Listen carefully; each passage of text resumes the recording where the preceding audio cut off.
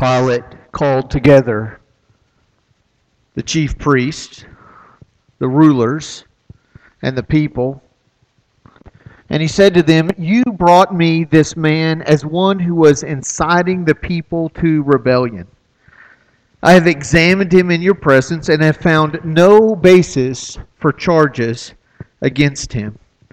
Neither has Herod, for he sent him back to us, as you can see. He has done nothing to deserve death. Therefore, I will punish him and release him." Now it was the custom at the feast to release a prisoner to whom the people requested. A man named Barabbas was in prison with the insurrectionists who committed murder in the uprising. The crowd came up and asked Pilate to do for them what he usually did. "Do you want me to release to you the king of the Jews?" asked Pilate, knowing it was out of envy that the chief priests had handed Jesus over to him. But the chief priests stirred up the crowd to have Pilate release Barabbas instead. They shouted back, "No, not him! Give us Barabbas!" With one voice they cried out, "Away with this man! Release Barabbas to us!" "Which of the two do you want me to release to you?" asked the governor. "Barabbas," they answered. "What shall I do then with Jesus, who is called Christ?" Pilate asked. And they all answered, "Crucify him." "Why? What crime has he committed?" But they shouted all the louder, "Crucify him." Wanting to release Jesus, Pilate appealed to them again, but they kept shouting, "Crucify him! Crucify him!" For the third time he spoke to them. "Why? What crime has this man committed? I have found no grounds for the death penalty. Therefore, I will have him punished and release him." But with loud shouts, they insistently demanded that he be crucified. And their shouts prevailed. Then Pilate took Jesus and had him flogged. The governor's soldiers took Jesus into the praetorium and gathered the whole company of soldiers around him. They stripped him and put a scarlet robe on him. Then they twisted together a crown of thorns and they set it on his head. They put a staff in his right hand and they knelt in front of him and they mocked him. "Hail, King of the Jews!" They spit on him. And they took the staff and they struck him on the head again and again. Once more Pilate came out and said to the Jews, "Look, I'm bringing him out to you to let you know that I find no basis for a charge against him." When Jesus came out wearing the crown of thorns and the purple robe, Pilate said to them, "Here is the man." As soon as the chief priests and their officials saw him, they shouted, "Crucify! Crucify!" But Pilate answered, "You take him and you crucify him. As for me, I find no basis for a charge against him." But the Jews insisted, "We have a law, and according to that law, he must die because he claimed to be the Son of God." When Pilate heard this, he was even more afraid, and he went back inside to the palace. "Where do you come from?" he asked Jesus. But Jesus gave no answer. "Do you refuse to speak to me?" Pilate said. "Don't you realize I have power either to free you or to crucify you?" Jesus answered, "You would have no power over me if it were not given to you from above. Therefore, the one who handed me over to you is guilty of a greater sin." From then on, Pilate tried to set Jesus free, but the Jews kept shouting, "If you let this man go, you are no friend of Caesar. Anyone who claims to be a king opposes Caesar." When Pilate heard this, he brought Jesus out and sat down on the judge's seat at the place known as the Stone Pavement. It was the day of preparation of Passover week, about the 6th hour. "Here's your king," Pilate said to the Jews, but they shouted, "Take him away! Take him away! Crucify him!" "Shall I crucify your king?" Pilate asked. "We have no king but Caesar," the chief priests answered.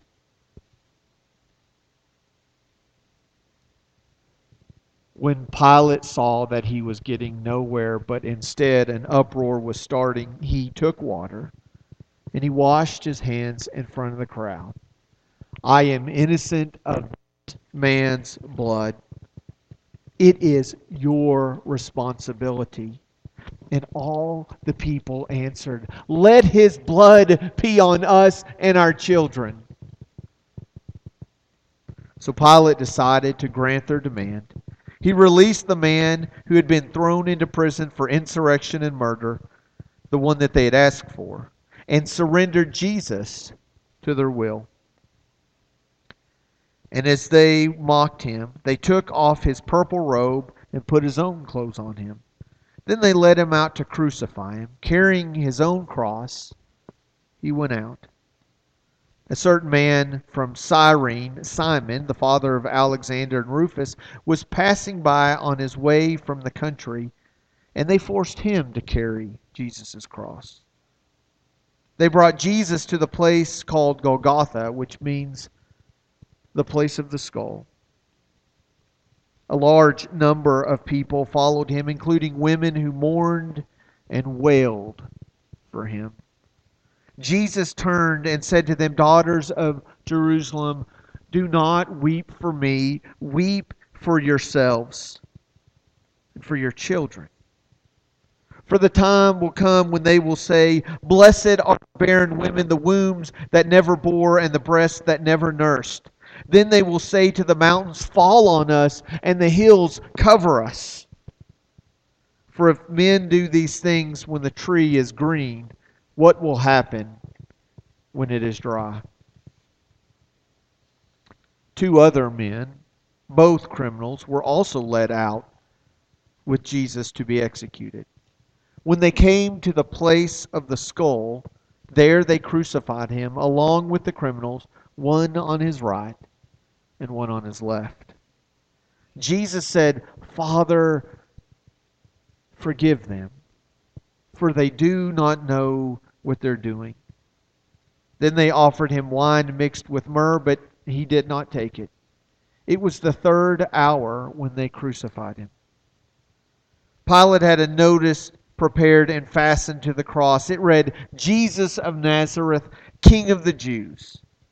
Many of the Jews read the sign, for the place where Jesus was crucified was near the city, and the sign was written in Aramaic, Latin, and Greek. The chief priest of the Jews protested to Pilate, "Do not write the King of the Jews, but that this man claimed to be the King of the Jews." Pilate answered, "What I have written, I have written."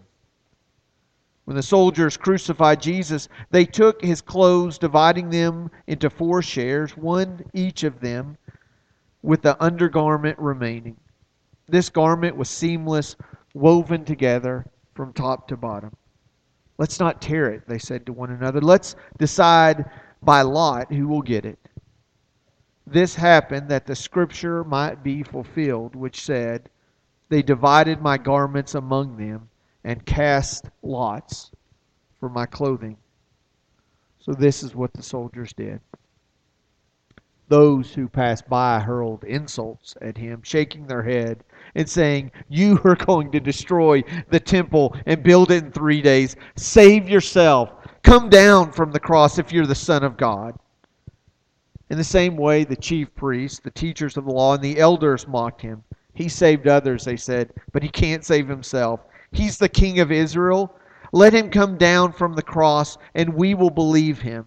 He trusts in God. Let God rescue him now if he wants him. For he said, I'm the Son of God. The soldiers also came up and mocked him. They offered him wine vinegar and said, if you're the king of the Jews, save yourself. One of the criminals who hung there hurled insults at him. Aren't you the Christ? Save yourself and us. But the other criminal rebuked him. Don't you fear God, he said, since we are under the same sentence? We're being punished justly, for we are getting what our deeds deserve. But this man has done nothing wrong. Then he said to him, Jesus, remember me when you come in your kingdom. Jesus answered him, I tell you the truth, today you will be with me in paradise. Near the cross of Jesus stood his mother's sister, Mary, the wife of Clopas, and Mary Magdalene. When Jesus saw his mother there and the disciple whom he loved standing nearby, he said to his mother, Dear woman, this is your son. And to the disciple, here is your mother. From that time on, the disciple took her into his home. From the 6th hour until the 9th hour, darkness came over all the land. About the 9th hour, Jesus cried out in a loud voice, Eloi, Eloi, lama sabachthani, which means, my God, why have you forsaken me? When some of those standing there heard this, they said, he's calling Elijah. Later, knowing that all was completed, and so that the scripture would be fulfilled, Jesus said, I am thirsty. Immediately one of them ran and got a sponge. He filled it with wine vinegar, put it on a stick, and offered it to Jesus to drink. The rest said, Now leave him alone. Let's see if Elijah comes to save him. When he had received the drink, Jesus said, It is finished. Jesus called out with a loud voice, Father, into your hands I commit my spirit. With that, he bowed his head and he gave up his spirit. This is a passage, no doubt, that you've read over and over again and heard numerous times. This is a collaboration of all four Gospels trying to weave together what the last hours of Jesus' life look like. And as we studied over the last several months, we've spent a lot of time talking about what did Jesus do. And clearly it's evident by these passages that one of the things that Jesus did was suffer. Now, I think it's all fair to say that within this room we've done a fair amount of suffering ourselves. We've dealt with heartache and loss and sadness. We've heard the word cancer. We've dealt with the ramifications of COVID. Many of us have buried parents or siblings or children. And I think sometimes we have this natural response to want to stack up all those different ways that we have been treated unfairly or poorly, whether we say it was fate or whether we believe that it was God or whether we believe it was just a random act that caused the car to veer off the road and take the life of someone you love. I think sometimes we almost so much compare or even get into some kind of spitting contest of who suffered the most. We don't do it really on purpose, but we end up doing it even in the minuscule things of life. If people ask us how we're going, it's almost our first nature to start listing all the terrible things that we have to do or had to go through or what we're going to have to go through. Well, how was your week? Well, you wouldn't believe what happened to me at work today. Or my landlord just did this. Or you would not believe what my mother-in-law just did. Now, I don't think anybody would stand up and say that they could compare their suffering with that of Jesus. But I do want you to realize something that we really probably would never do. It wasn't simply the fact that Jesus suffered. It was the fact that Jesus chose to suffer. Let me say that again. Jesus chose to suffer. Is this what you do in your life? Have you ever said, God, please give me cancer? How many of you have said aloud, I really would like to have an unfaithful spouse? I really hope my husband cheats on me. I suspect that no one has ever uttered the words, I hope I get that late night phone call, or the knock on the door only to open it up and to see a state trooper standing on my front porch. I've never seen a shirt that says, I chose COVID. I've never heard a mother say, I preferred a miscarriage over a healthy child. No one has ever said, let my child become the one who gets a terminal illness. It's ludicrous. Now, we've suffered some great hardships in our life, but we didn't choose any of these. Now, I spent a good portion of our time reading from the Gospel of Matthew, Mark, Luke, and John, but I want to go back just a few years, about 700, and I want you to hear just a few words from Isaiah 53. He was despised and rejected by men, a man of sorrows, familiar with suffering. Like one whom men hid their faces, he was despised, and we esteemed him not. But he was pierced for our transgressions, he was crushed for our iniquities. And who can speak of his descendants? He was cut off from the land of the living. Yet it was the Lord's will to crush him and to cause him to suffer. The words of Isaiah, the prophet from the Old Testament, 17 books, 700 years, 300 pages in my Bible before we get to the crucifixion of Jesus. We have the prophecy that Jesus would be despised and rejected and hated, that he would be pierced for our transgressions, that he would be cut off from the land of the living, that he would have no descendants. And then it would go so far to say that God chose to crush him and cause him to suffer.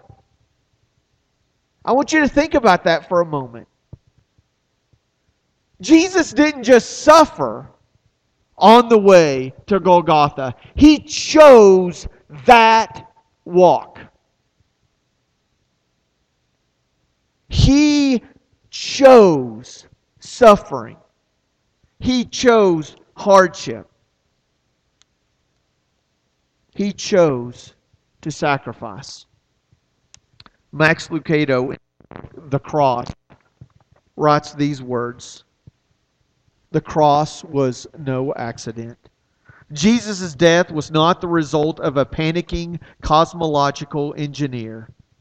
The cross was not a tragic surprise. Calvary was not a knee-jerk response to a world plummeting towards destruction. It was not a patch-up job or a stopgap measure. The death of the Son of God was anything but an unexpected peril. No, it was part of an incredible plan, a calculated choice. It was the Lord's will to crush him. Isaiah 53. The moment the forbidden fruit touched the lips of Eve, the shadow of a cross appeared on the horizon. And between that moment and the moment the man with the mallet placed the spike against the wrist of God, the master plan was fulfilled. What does that mean? It means that Jesus planned his own sacrifice. It means that Jesus intentionally planted the tree from which the cross would be carved. It means he willingly placed the iron ore in the heart of the earth from which the nail would be cast. It means he voluntarily placed his Judas in the womb of a woman. It means Christ was the one who set in motion the political machinery that would send Pilate to Jerusalem. And it also means that he didn't have to do it, but he did. It was no accident. Even the cruelest of criminals is spared the agony of having his death sentence read to him before his life even begins. But Jesus was born crucified. Whenever he became conscious of who he was, he also became conscious of what he had to do. The cross-shaped shadow could always be seen, and the scream of hell's imprisoned could always be heard. This explains the glint of determination on his face as he turned towards Jerusalem for the last time. He chose that death march.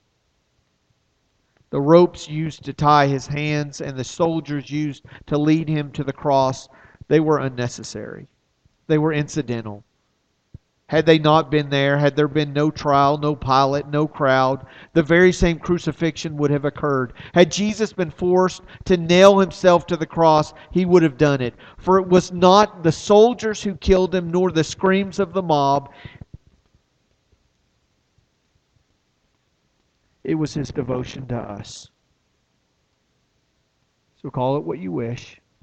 An act of grace, a plan of redemption, a martyr's sacrifice. But whatever you call it, don't call it an accident, because it was anything but that. Forget any suggestion that Jesus was trapped. Erase any theory that Jesus made a miscalculation. Ignore any speculation that the cross was a last-ditch attempt to salvage a dying mission. Jesus went to the cross on purpose. No surprise, no hesitation, no faltering.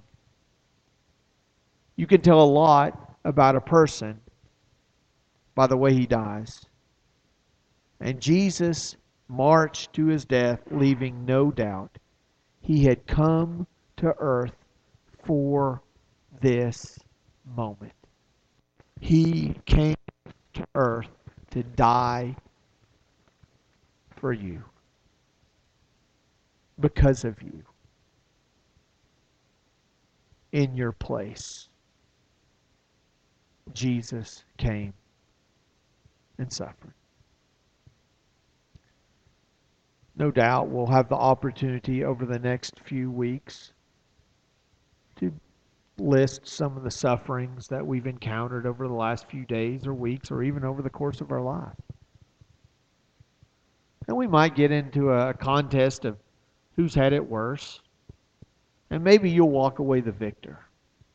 Maybe you can show your coworker, your neighbor, your sister that you've had it worse. But Jesus had it worse. And he chose it. This is the gospel of Jesus Christ. I think everybody in this room would gladly say, let's forget 2020. It's been a really rough year. And I think one of the things that bothers most of us about this is that we feel like this has been forced upon us, that it's unfair. In fact, I think most of us would say, we didn't choose this. We shouldn't be told how we're supposed to live, what we're supposed to do. But that's what Jesus did for us. He chose the cross, the suffering, and he did it just for you. As we think about what Jesus did, I want you to focus this week on the fact that Jesus not only went through the suffering that we're familiar with, but I want you to be reminded of the fact that he was thinking of you. He pictured your face. He became familiar with your sins and the shame of carrying your sins when he climbed on a cross. That's the sacrifice of Jesus. It's what Jesus did for us. We're about to sing a song of invitation, and as we do, I want you to be thinking about the decisions that you'll have to make this week. There will be opportunities to argue how you're right, how you're better, how you were wronged. Or there's an opportunity to choose other people, to choose the way of Jesus. And in doing so, we glorify the one who chose us first. If we can help you in any way, I encourage you to come forward as we stand and sing.